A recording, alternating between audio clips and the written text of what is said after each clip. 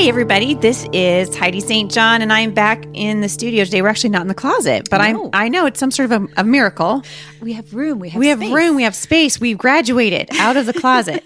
If you are joining us for the first time today, this is the Busy Mom Podcast, and I have been podcasting now. I'm coming up on a couple of hundred episodes. So if you're new to it, go back to iTunes and check it out.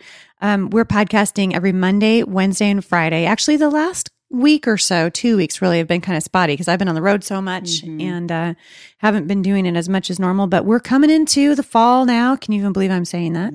No. I can't either. And that voice that you're hearing across from me is my friend Dorinda Wilson. She's a mom of 8, and she also has a blog called Simple Nourishing Home, and she blogs for me over at The Busy Mom. So I have been friends with Dorinda for a long time, many years actually, through many children, many cesarean sections, many labors and deliveries. That's right. Now into grandchildren. Which we are not laboring over or delivering. Thank the Lord. So we're kind of enjoying that season of life. But it really is my hope that as you listen to this, you're going to be encouraged in what God has for you. And we're going to try to point you back to the Word of God, believing that this generation of believers needs to learn to filter what's happening around them through the grid of Scripture. Absolutely. Through God's Word. Now more than ever. And obviously, since the last time Dorinda and I were together, a lot of stuff has happened. Holy cow. I mean, oh my goodness. I can't believe it. Yeah. It blows my mind. Yeah, it really is. And Christians have gone from being what we thought was the majority, which really, I don't know that we ever were. Right. To we really felt like a minority. Yeah. I mean, you had Jerry Falwell and the moral majority and all this. And really, we're learning that Christianity is a lot more than morals. We believe some pretty weird stuff. We do. I mean, we believe that God raised Jesus from the dead. That's right. And a lot of people are like, okay, I can't hang with that. Right. So we liked your good, yes, the family thing, which now the values. Right. But now now really the culture's rejecting even the values. Yeah. And so it's a big deal. It's a very new place to be. I mean, I feel like it's new. My husband and I keep saying it's a brave new world. Right. And you got to be brave to live in it.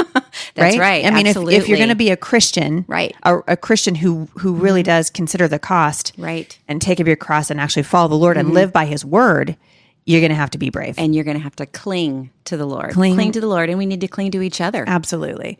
Absolutely. And it's not a reason to be afraid. And that's really what we want to address today, is talking about fear and what's happening in the culture, particularly where Christians are concerned. And I've been writing about this over at the blog. If you haven't had a chance to do that yet, check it out at HeidiSt.John.com or thebusymom.com. Either one of those will lead to the same place. But I thought it'd be interesting to kind of start off by just reading. I pulled up the news page on Google, and I thought, let's just see, what the headlines are right now at this particular moment in time. Breaking news.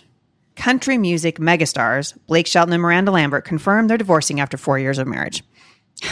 So calling it quits. Wow. There's a headline. Now, and right underneath that, undone nuke deal. Iran rips a U.S. envoy after Security Council okays the deal.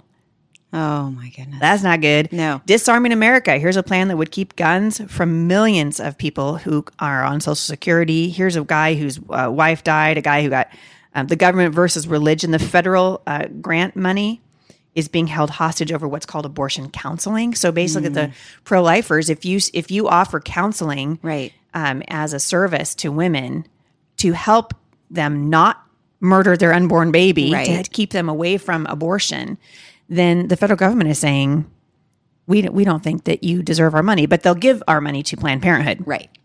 I love that. Who now, we all know now they're selling the body parts of aborted babies, which horrifying. I mean, are we this numb? I was watching that, the senator from Oklahoma the other day talking about how numb we have become as a nation. And I think we're kind of two things. We're numbed to what's happening. And we're going to talk about this in several of the podcasts to come.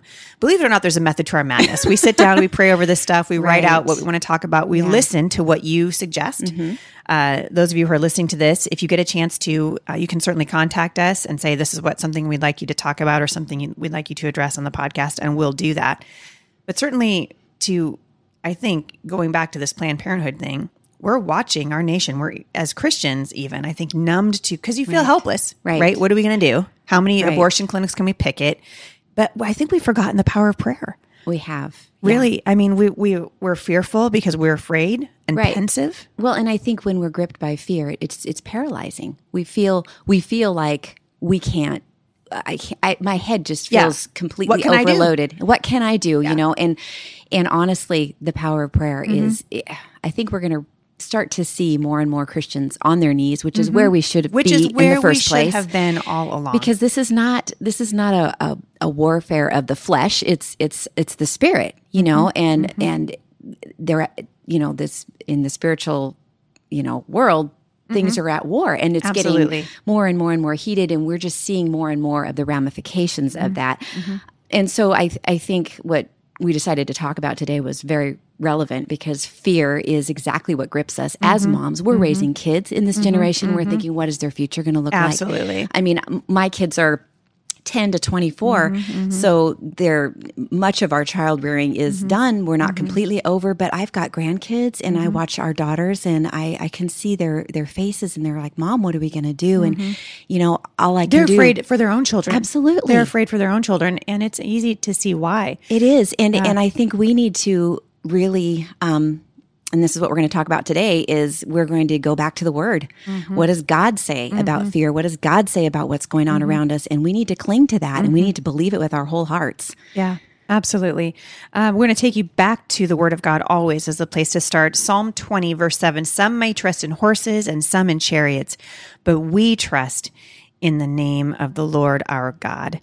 I love that. If you read it in different translations, Holman Christian Standard Bible says, some take pride in chariots and others in horses, but we take pride in the name of Yahweh. And really the Bible says the only thing that we're supposed to be able to boast about anyway is the Lord. That's absolutely is right. God. Right. And I don't think that we've forgotten that we should be doing that. 2 Timothy 1:7, you guys have heard me talk about this verse a million times. This is the pendant. Yes. That was created. It says, for God has not given us a spirit of fear, but of power and love and a sound mind. Yeah. That's a promise. That it is. You can actually take that to the bank. Absolutely. Yeah. Isaiah 41 says, fear not, for I am with you. Be not dismayed, for I am your God. I will strengthen you. I will help you. I will uphold you with my righteous right hand. I love all the I wills in there. I will. He didn't say I might. Exactly. And maybe I'll show up. And it's coming from not just a human being, but an almighty, powerful God. And that's what we need to remember. God is God. He is Lord over everything. He is almighty. He is all powerful. Yeah. And I think for us as moms, thinking over our children, I was just talking to my daughter, Savannah. She's pregnant with her second, and she was telling me, you know, she's watching the news just like we are. She's watching the headlines. You know, we're making deals with Iran. Hello, Iran's chanting death to America. And we're like, hey, these are some people we should give money to. Let's make a deal with Iran. That makes a lot of sense. That makes some sense, right? Now, I'm, you know, in the interest of trying not to get political on here, I still want to be able to say this is what's happening around us. Right, absolutely. This is what I'm not going to tell you guys to vote for, because I think you got the Holy Spirit in you and you can figure that out for yourself. I'm going to encourage you to vote. Right. That's part of our responsibility as living here. Absolutely. Wherever you're listening to this. And we noticed just a few minutes ago, there are a lot of you listening from Great Britain. Yeah. So that was welcome. exciting. Yeah, that was really fun to see. A lot of you listening, our neighbors over there across the pond. That's right. So we're excited about that. But for those of you who are listening in the United States, obviously we're podcasting from the Pacific Northwest. We're going to encourage you to not bury your head in the sand. You don't need to be afraid. No. You can trust in the Lord. I love this. The Bible says that the Lord is the believer's light, that believers don't need to be afraid. Psalm 27, verse 1, the Lord is my light and my salvation. Whom shall I fear? The Lord is the strength of my life. Of whom shall I be afraid? And Psalm 56, when I am afraid, I put my trust in you. That's right. In God, whose word I praise, in God I trust, I will not be afraid. What can man do to me? What can man do to me? Wow. Promises from the word of God. And Doreen and I were talking about earlier, the power of the spoken name of God. Yes. So what do you do? So Doreen, let's say you know, we're sitting here and we're talking to a busy mom, and she's afraid because what she sees happening, and she feels insecure about the economy. She feels insecure about her children's education, which we're going to talk about in another podcast. what can we tell her? What's that word for that one mom? Something that she can do right now to sort of quell that fear that grips her heart. Well, I've been experiencing fear myself in my own life there's been some huge transitions and changes for our family.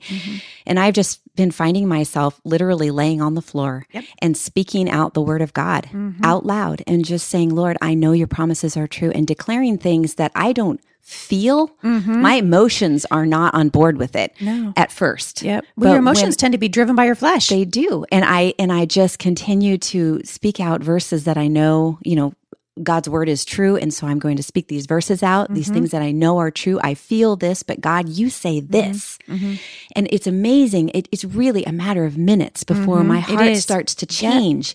And all of a sudden I'm like, Lord, you've got this. You've got my back. You're going to take care of us. He's going to take care of his people. He promises to do that. And remember, the Bible says, and we talked about this earlier, some might trust in horses and some might trust in chariots, or some might trust in the political system. Right. Which we're learning.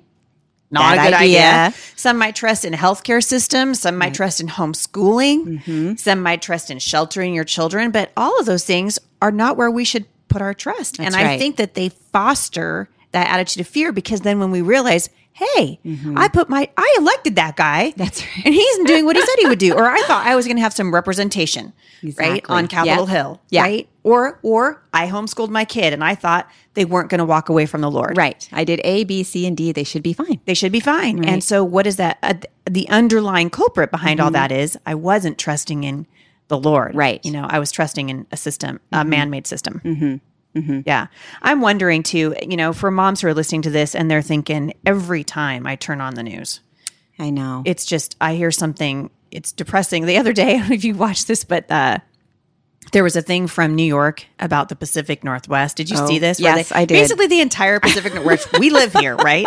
They're like 70,000 people are going to lose their lives when the San Andreas Fault and the Strait of Juan de Fuca, those two big tectonic plates come together, and there's going to be an earthquake that will literally wipe Portland, Seattle, Eugene, Salem off the map. Right. Kind of a big deal. It's kind of a big deal. And the newscaster said, what would you do if you lived in the Pacific Northwest? And the guy said, I would move. Wow. I would move. Wow. And I thought, maybe we should move. Well, maybe we should go. It is amazing how distracting all of that can be. And, there's so much information out there, and it takes a lot of discipline, really, to just not let yourself take all of that in, and instead to, like you said, not put your head in the sand. Yes. But at the same time, take those things, turn them into a matter of prayer. And that's the point of this whole podcast that we're doing, is to take those things, those fears and things, and speak the word of God over them and pray over them. Because honestly, I think that that's our calling as Christians. Absolutely. We hear the fearful things. We see the things going on around us, and it's our job to pray for those things and to pray over those things.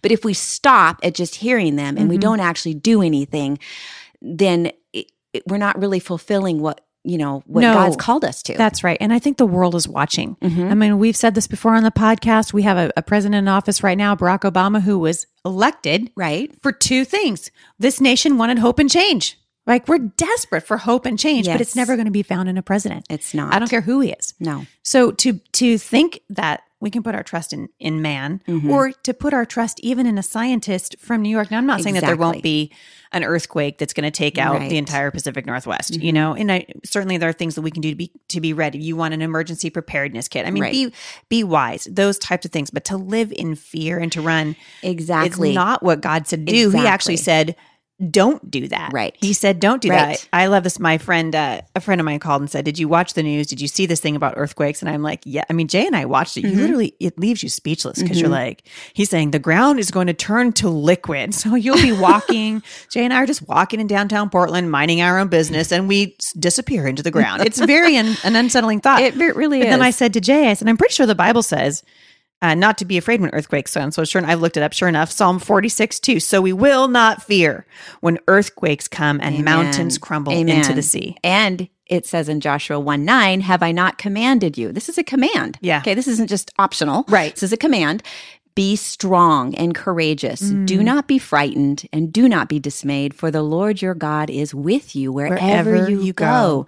Yeah. And even those things, your ideas about stocking up and things like that are great, but even those can become stressful. We need to pray over everything. Yes, it's really easy to live in fear. So if you're listening to this today and you're struggling with fear, and I understand, I know Dorinda does too. Oh, and boy, do I. We're going to talk about, we're going to talk about actually depression Yes. on the next podcast. But I want to say, fear is real. It Like is. the Bible actually says fear is a spirit. And I have struggled with anxiety and fear my whole too. life. I've been on almost every antidepressant and anti-anxiety medication on the market.